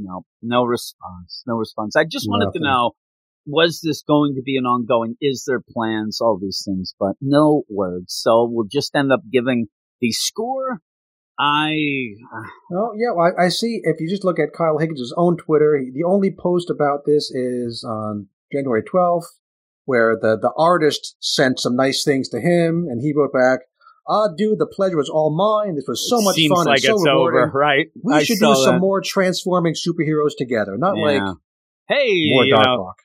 And like, oh man, I can't wait for what's next for Ding now. I think that the sales probably weren't good enough to get this going, and it's a bummer. We liked book. It kind of felt like a throwback. It felt like we saw Darkhawk in Devil's Reign. Yeah, Devil's Reign being taken down. So it is connected at least a little bit to the Marvel Universe, but it felt like a nice it was different book to have. Too, right? Yeah. It felt different. It had that MS thing that seemed like, okay, you're doing some things here, and that's pretty cool. And then it just kind of ties up here. I'll give you I'm a 6.5. I actually really suggest people check this out. If you don't buy it, just wait till it comes out. And some of the issues will already be on the Marvel Unlimited app. Check it out there if you have it, because I think it's worth reading. It ended up kind of wonky. What would you give it? I'm going to be a little more positive and call it a 7, just because I like the character. I liked seeing some of the emotional connections with him and his team and his dad. And I can certainly see why you'd go lower than that, but I thought it was enough to give it a 7. Yeah. Even with the craziness at the end. Okay. Well, we're going to move on to the next book. Hopefully we continue this, up attitude here, this great attitude, but we'll see because it's Kate Bishop. Yes, and Hawkeye, Kate Bishop here, ready to go, and it is written Onward by, and upward. Oh my God, Marieke Anijkamp. Strength to strength. Pencils by Enid Balam, inks by Oren Jr. I wish he was also a June. Oren Jr. would be Oren cool. Jr. the third. The fourth. Color artist is Brittany Peer, and letters by VC's Joe Caramagna. There is no real recap except that Kate Bishop's a private investigator, all that stuff, and then we get a long bit of text, and I'm not reading that. So we're going to go into this where we get back to the Resort Chapotel in the Hamptons. Now, in this issue, you do end up seeing fully that this is a callback thing to the, the big Matt Fraction, David Aja deal, where you ended up having me and Stork on our Patreon ended up doing that for the book. Yeah, a nice little coincidence there. Yeah, so you end up where at that point in one issue, you ended up having, the circus, the Cirque du Soleil, the Jerks du Soleil, all that stuff going on, where that comes full circle, that this is them upgraded. But again, the stuff has made not much sense. And really the whole idea of this book, it just seems like random scenes to kind of give you some information on Kate, and hopefully you watch the TV show and maybe you like this. But it's very odd because you end up having people, like the Stepford Wives type deal. People are being controlled. Are they, aren't they, who is, whatnot, and you end up having the staff coming after Kate, her sister, and Pizza Dog Lucky. I mean, the art says it's the staff. The art 100% says these are all people wearing red suits with red bow ties. I don't think, and they have like ears, little headphones go to their ears. These are not guests. No, they're not guests. The text keeps saying the guests are being controlled, but the art says it's the staff, and I think it's like the artist and the writer don't even want to talk to each other. No, they're not even talking because, you end up having Kate. Now, with that, what you should be saying here, as Susan, Kate's sister, says, no, she should say, you can't kill people. Also, they are thinking that these people with these bracelets are being controlled. Even if it's the staff, you can guess maybe they are being controlled. You can't kill them. They're not doing this of their own volition, please. Even so, you're a hero. You shouldn't be killing anybody. No, and so Susan has stopped. Kate, they're the guest. You can't kill them. Okay, I guess I'll do this a different way. Says she knows that. Then ends up looking at everything, showing that she's on the scene. This is what she does. I don't know why she's looking at random tree branches and a roof, but she does see, and I thought that what this is leading to is a trick shot to actually get all of these bracelets knocked off. So these people we saw when that would make sense in a superhero book. And the guy ended up kidnapping that girl, Ghost Girl. And when they took the bracelet off, and he's like, where am I? He's still under a net somewhere. Yeah. And remember, bleeding because he's been shot. I don't understand what happened. So you would guess that you would have Kate figure out, okay, if I can get these bracelets off of them, they're not going to attack me anymore, and we can figure this stuff out. No, she ends up, at one point, she does I think she's breakdancing. She's doing a head spin to then whip her thing around, then just to shoot. The girl she was going to shoot shoots her in the foot. Like, you really did a lot of, preamble to get that shot off and do not much. And then you just have her go all out. Trick arrows. This one guy gets hit with the goo. Goopy arrows. Yeah, kicks one guy in the face, poor guy. And everybody's going, and then she ends up, knocking out one of the surveillance drones and gets her sister and Lucky, and they end up on top of the roof in a way that then these people, including the girl who shows up, I guess Fifi, from that Matt Fraction. This girl has arrows sticking out of her head. I thought at first that Hawkeye had just shot her head up full of arrows. You would think boom, that. Boom, boom, boom, boom. Because we haven't seen this character before in this issue, in this book. We've seen Kate shoot a bunch of arrows. So I'm thinking, oh my God, that lady's going to die. And the funny thing is, in Matt Fraction's run, it's this girl's look, and that's the girl, if you read that first volume of that Matt Fraction run, it was a girl that Kate then went Fifi. under disguise as, Fifi, because she wanted to then go and infiltrate and have arrows. She was pulling them out of her hair. That's the only reason that was there. All of a sudden, she comes back, has not changed her look at all, but yet when you get her here, a lot of people would be like, holy crap, Kate, what did you do? And how is this woman alive? It looks like she has been shot. Looks like a real big Steve Martin fan from back in the day. Yeah, really. I'm a wild and crazy guy. Wild and crazy guy.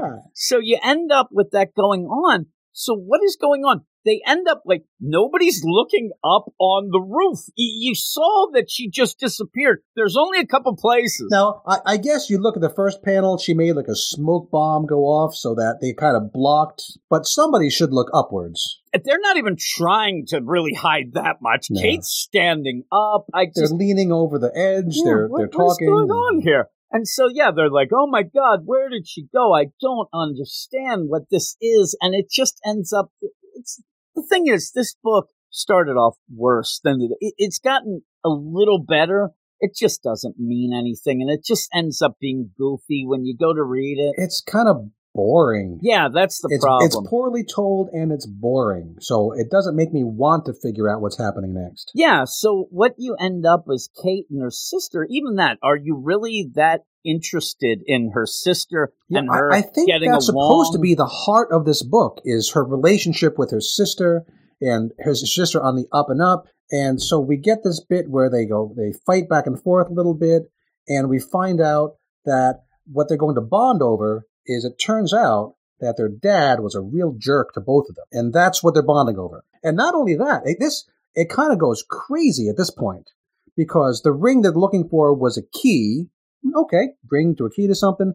But I guess it's a key to a cosmic cube fragment. It's a fragment of the cosmic cube. Does a cosmic cube belong in this book? I don't know. It doesn't feel like it belongs in this book. That feels like so much huger than some circus people stealing jewelry. I don't know the established backstory of their father and things like that. And what's weird about this? But apparently, their dad murders a dude because he can't find his cosmic cube fragment. I just needed to have a Steve Martin there. It took me a while.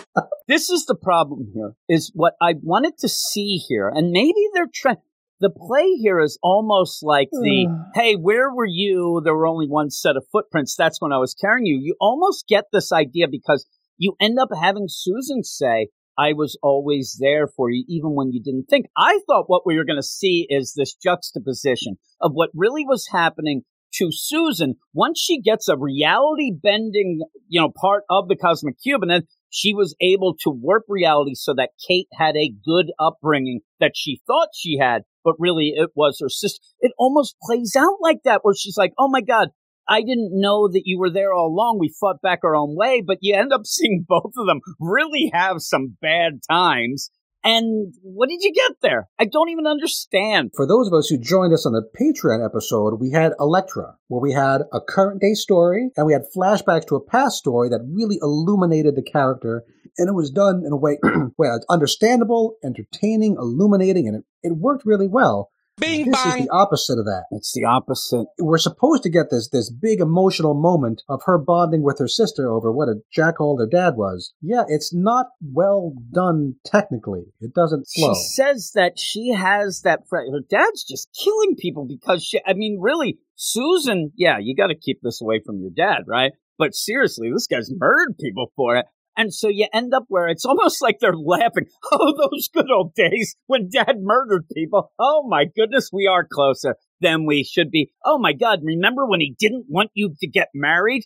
I'm like, what is going on? And then that's when he left. I'm like, what is this showing? And so maybe, again, like Fifi showing up, maybe we just aren't in the know, but please get us in the know. That's why you're doing this. You can't have Fifi just show up out of nowhere with arrows in her head, assuming that everybody knows that character right away. And you can't assume that everybody knows a backstory of their father, because this is my first introduction to even Susan. So I need more, and you're not getting it. And then you just wipe that away to say, I don't really like the circus. And then I saw Phoebe. I think this is the same people that were using the mind control to steal in the Matt Fraction deal. And it just feels like out of nowhere, like you're like, okay, we're just going to let that do some backup without us really doing the work. And then she's like, okay, you should leave. Oh, what? You want me to go back to the vault with the reality? No, you stay here. And then walks, and then all of a sudden, thanks for the tech hookup Prodigy, she ends up having a Trojan arrow. I'm like, I don't even know what's going on now. Prodigy was also part of the Young Avengers, so it kind of makes sense. They'd have a connection. But, so she's got this app on her phone that tracks something. Tell me, Jim, what is she tracking? I don't know. It's the Trojan arrow. So is that the wink of you have to find something that is disguised in broad day? I don't know. I sat there. What are they tracking? She didn't put a tracker on anything. She's not tracking the ring. I don't know. What is she tracking? She's tracking the next scene in the comic book. Exactly. The big thing would be, now, here's the thing. You get the idea they took the ring, but the ring is a key because I could say you could track a sliver of the cosmos. That's not the thing. And they're like, oh my God, we've got to do that. Everything is get the hell out of there and go to that vault where that key, but they don't do that. So with that too, you even said with Prodigy, even when she calls Cassie, this is stuff, Young Avengers stuff, that really is just thrown at you. So this scene it's an excuse to have some time to text back and forth with the other folks. She texts, can you get to America? I may need a hand later tonight. Cassie says, I'll buzz right off. Which is confusing because can you get to America or can you get to And America? is that a wink that it's supposed to be in code? But then she says... it's Cassie. That's a joke because Cassie is this bug-based... Now that's a pun, Jim. It's not a good pun, but that is a pun. Later she seems to send stuff to Clint in code, but she ends up, I'll buzz right off. Cassie, no. Cassie, yes. That's just, oh, you made a bad pun. Yeah, that's just what that means. So bad.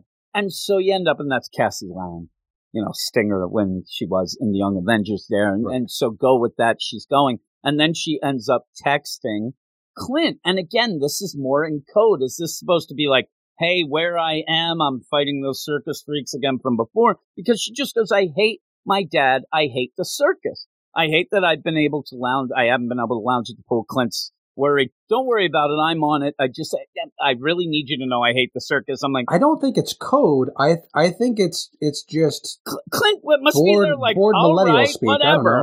Block contact and puts the thing down because then she goes into a room then that's just wacko. These text bubbles are color coded. It would be nice if they weren't two very similar shades of purple. I know, because it's both Hawkeyes. I know they're both Hawkeyes. I get it. I know why, but give me a little chance where I don't have to zoom in and see the name. Who's who. And then as the little wink too of the personal deal, he calls her Katie, which Susan has been calling her Katie. She keeps saying, my name's Kate. Don't call me dude. And ends up where you're the only one who's allowed to call me Katie. All right, I'm honored. All right, let's go. That's fine. Yeah, go into this deal where you have the crazy room, bunch of weird things, and you go and you see money lying around. I know, it's just weird, like money because they're bad guys, Jim. So that's why they have money lying around. I love that there's just money lying on every table. It looks like there's like a scavenger hunt going on here, and you end up where Phoebe shows up. Tiara. It's so weird. Like they stole that from Power Man. Why do they have that eye there? And there's just money there. It's just weird.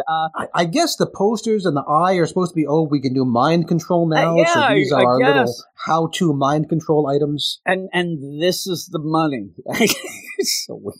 She goes and Phoebe comes out and they're going to get, hey, didn't we have this fight like 7 years ago? Let's get back to it. Oh, you didn't change your look? You should have. I should have killed you then. And that's where we get the blah, blah, blah, take over the world, blah, blah, blah, blah, blah, blah. Kate just beats the crap out of Fifi. And as this is going on, in the meantime, we do end up seeing that earlier. We're going to be revealed to who the big bad is here. But earlier, you even have, and it's again that wink that goes literal with the time of, the circus, so 2012. That's when the Matt Fraction book came out. It's trying to be clever here. We're not that anymore. I'm like, well, what do I care? And then at the end, you end up where you see this big bad, hey, Miss Bishop Enchante, my name is Pasquale T-Bolt. And we have some loose ends to wrap up as she's still fighting Fifi, but you end up having Pascal has Susan who looks upset. Now, also in this, and she has another bracelet back on. And Pascal has been the big bad we've been seeing at the end, the previous issues, looking through the cameras because we see the bracelet with the rings on it. Okay, this is who that's been. I love don't know at why one we should point. care. At one But there point we go. earlier, Kate gets upset as if her sister has duped her because she had that bracelet on as well. Because she took the bracelet off of Susan, and But then her sister told her these were going to put on these fake bracelets They're to fit fake. in. So maybe she thought her sister was pretending to give her a fake bracelet, but it was a real bracelet but because she was hasn't in thought on she was the- controlled though herself, Kate, because she rips that one off. I guess you just don't need it anymore. But it's weird. And then her sister says it was weird.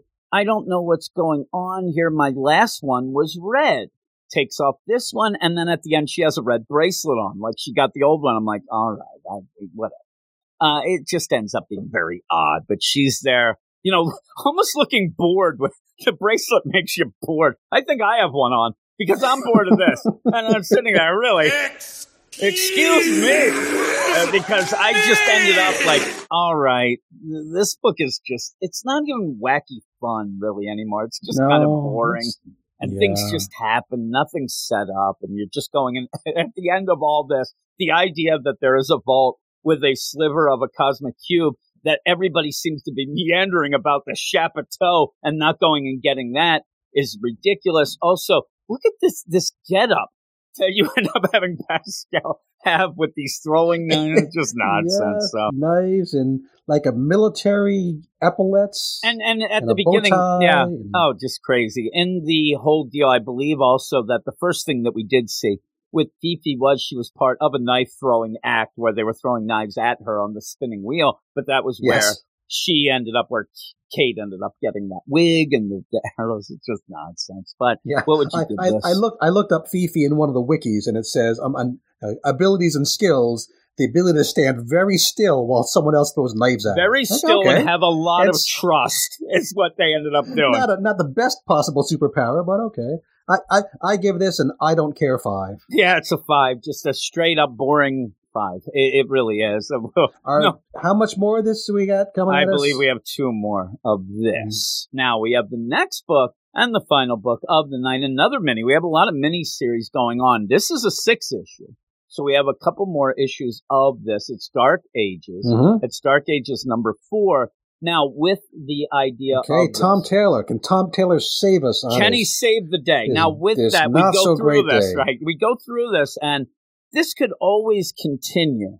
You could have time, but it's not going to be Tom Taylor. He is exclusive at DC now. He's not going to be involved. So if they do end up wanting to do some things with this stuff, they can. And with me thinking they won't, this ends up really feeling like, really, we're still going on with this. I end up where it's big. It is bombastic. It is a action movie on the page deal, but it really doesn't matter much, and it doesn't feel like it matters. But Now, it's Let's talk about this cover for a second, just while we're starting it up. Now, the title of the book is Dark Ages, and the artist kind of worked it in perspective on the ground.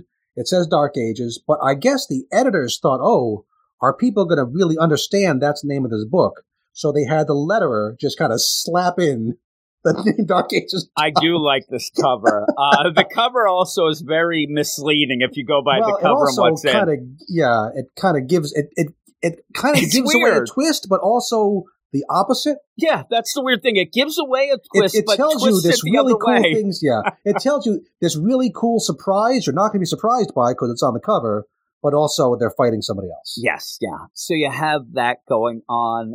We go into this again. It's number 4. It's Tom Taylor writing, art by Iban Coelho, colors by Brian Reber, letters by VC's Joe Savino. Just to point out, too, what's funny is Iban with the that's the artist of the cover as well. So maybe he even knew what was going on. He's like, screw this. I'm going to twist it.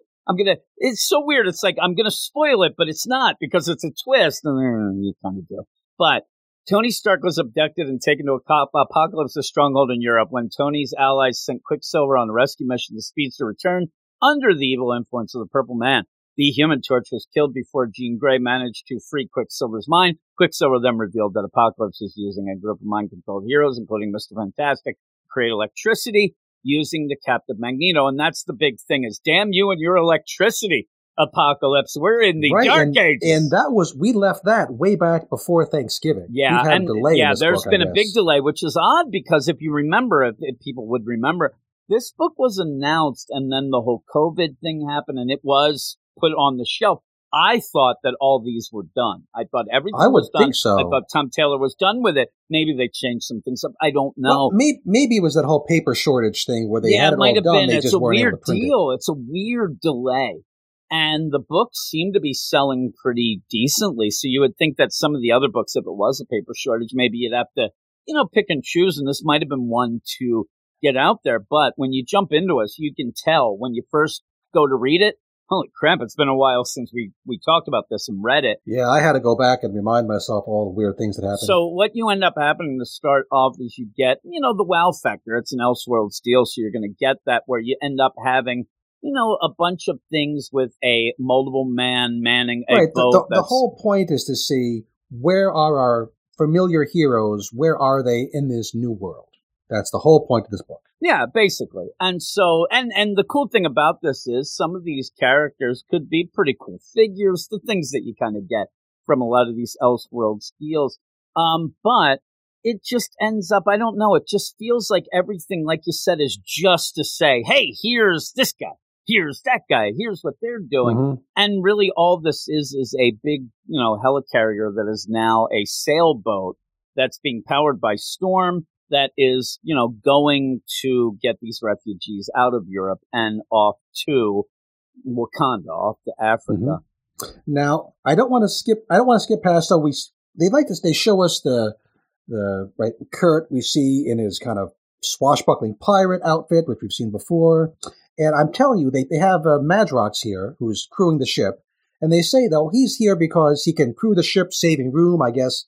He only goes back to one person at night and gets enough people to man the ship. But I'm telling you, the only reason he's in this book is for this one text box. You know what about it? Because Multiple Man became Multiple Seaman. And that was just Tom Taylor trying to get a multiple seaman joke in the book. Yeah, and I'm like, but really? In my younger days, Jim, I'm not bragging or nothing. But anyway. I'm telling you, I'm too old to laugh at that. And I did. I laughed and I'm laughing again. Oh my God, it's Multiple Seaman. And we don't see him again in the book. So that's only there for the joke. It's just there for that. Even the idea, this whole thing is Colossus. So they have Colossus and he's, throw down the anchor where here he ends up. It's pretty cool. I would not be standing anywhere near under it. I mean, if he ends up, eventually he's going to drop this, right? I mean, this can't be that he's just going to hold it forever. These people are just link hanging. In this chain weighs like 3.5 tons. These people are just hanging out. Look like college kids. Hey, what up? You head into the quad to do some hacky sack? They're dead. And so you have Storm who has actually powered this. There's a weird play that I thought was a little misplayed by the end, but you give that everybody's giving their full effort. This is everybody hands on deck, everything going. Yeah, and she is exhausted. People out of this Europe controlled by the bad guys. Apocalypse, and they're bringing him to... Now, they're coming to Africa. Are they in Wakanda? Well, you end up having... Is Wakanda bigger now? Is Wakanda expanded? I guess, because you end up T'Challa end up coming and saying that Wakanda will always open up their doors to anybody in Europe. As far as I knew, Wakanda did not have a coastline. I thought Wakanda was kind of in the middle. I know it's vague, it's the Marvel Universe, but... Yeah, and again, maybe they just had to expand Wakanda. And you do see, in a play, you do see that maybe some of these things may be being built. I don't know. I saw one thing, but it must be that we have to go because there's 112,000 refugees on this boat. And you end up having more. And it's supposed to show you the scope of this. Hey, did you get everybody out of Portugal? No, we're going to have to get them. Hey, everybody can come to Wakanda. I think that when Storm's like T'Challa, like maybe they're, at some point we're going to run out of room or something, but... I think that I'm going to be cynical and say that was just Tom Taylor putting in an open borders plug. Yeah, it's just the weird deal but anybody can come and they have to get them.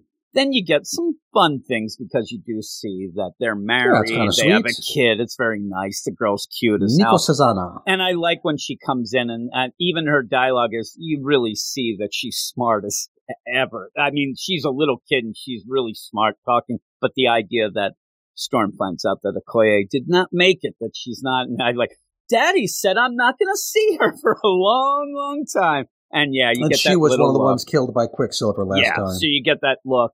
And hey, we'll talk about it because they end up having to go talk to Nick Fury, Kurt, all these because they want to now go. And Pepper comes over and says, hey, I thought some of the transitions were a little wonky here, but they end up going off to say, we need to get back. We need to get back to Europe. We're going to go and stop this. We're going to go and attack. Yeah, there's a lot of plays in this book where I go, oh, was that person here? Like, oh, what? Where? I didn't know they were on the ship. I didn't know they were here. So we see Pepper in the steam-powered Iron Man armor, which, again, it looks cool. And that's why it's here, because, oh, it'd look cool to have Pepper in the Iron Man armor. Yeah, That's but the you only see reason. the steam, it's billowing smoke, Greta may not be around to yell at them for, the whole global, I guess global warming is the least of their problems with the whole electricity down. Maybe it's a tit for tat deal. So you end up where they go and say to Nick and Kurt, now we're going to go. We're going to go and, stop this. We're going to go rescue mission. We're going to take down some things. You end up Dr. Doom really turn right back around.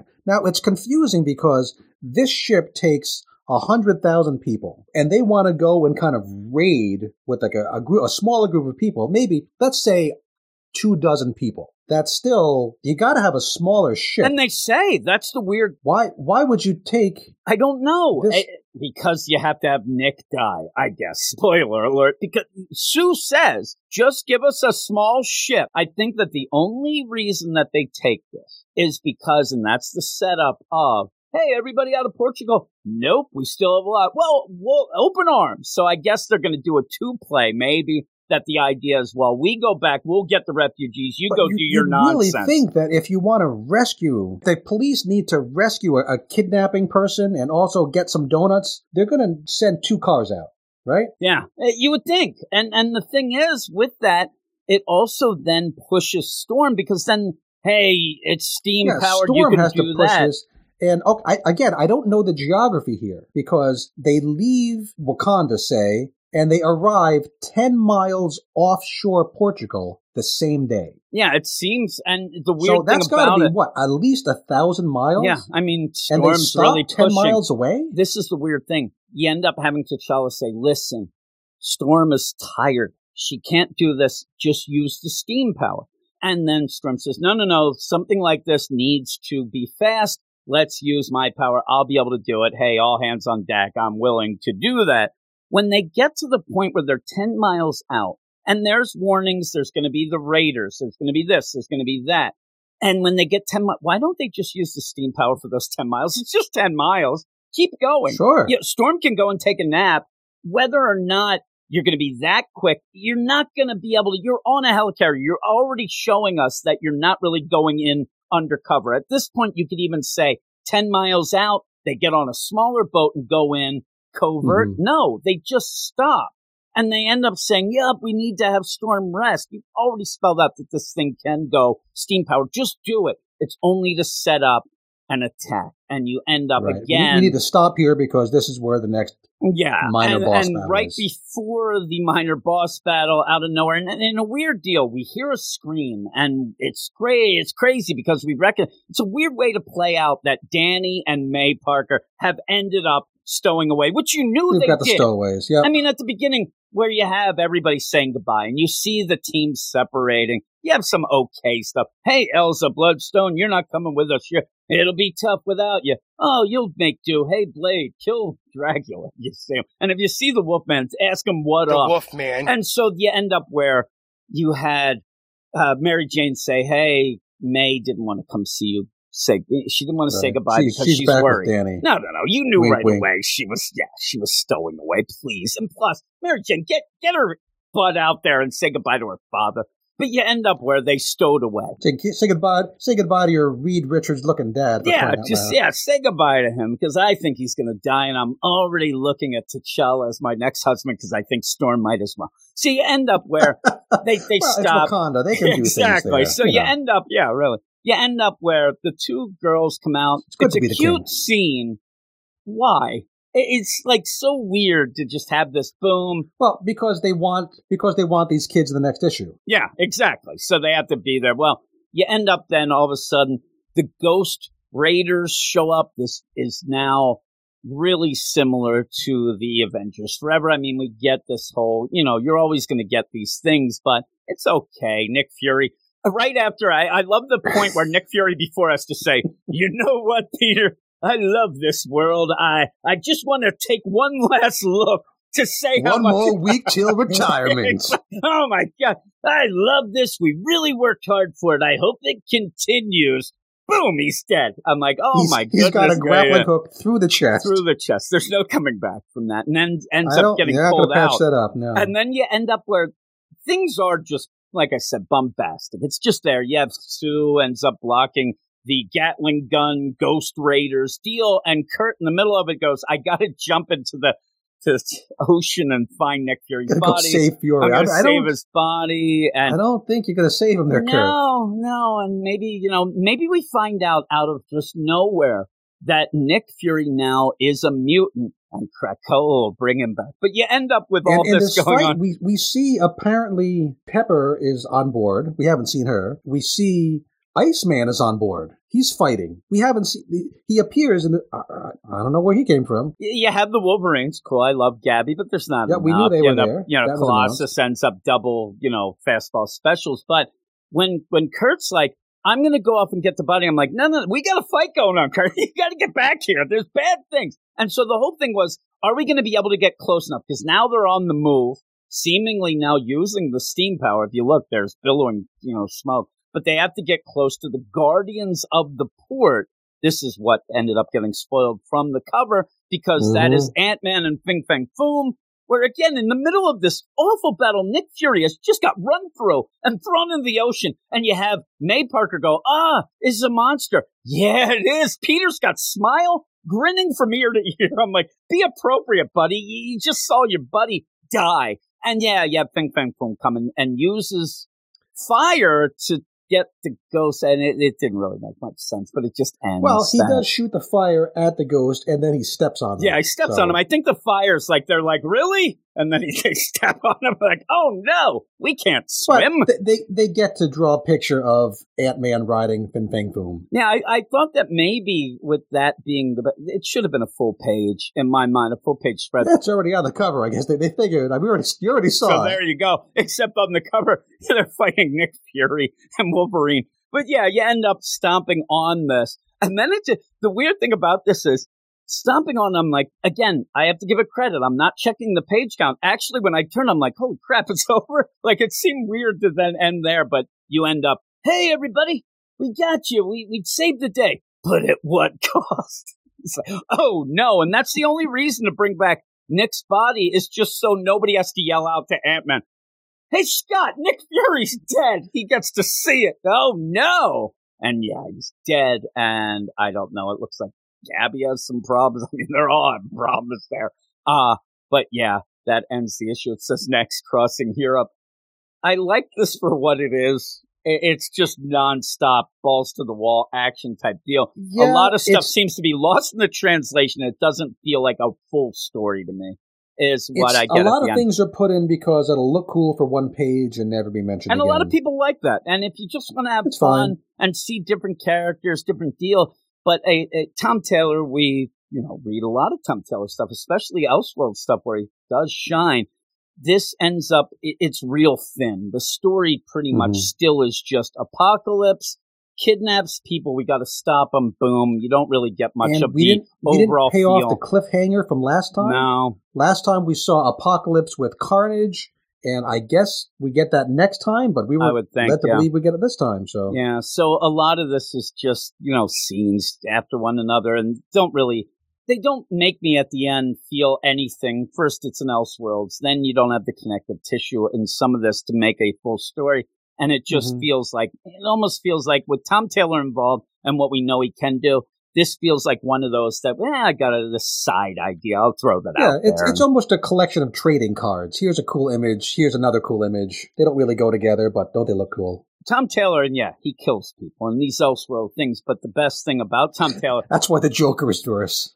Tom Taylor is worse. He is. He does kill people. And you end up, when this does happen, I said that the beauty to Tom Taylor and some of these even Elseworlds things is that he makes you fall in love with characters you never liked or cared about, and then kills them. And then you realize, oh my God, why am I upset that why, if it was Madrox, it was multiple, whatever. Right. You end up, oh my God. Which works the first 15 times you see it.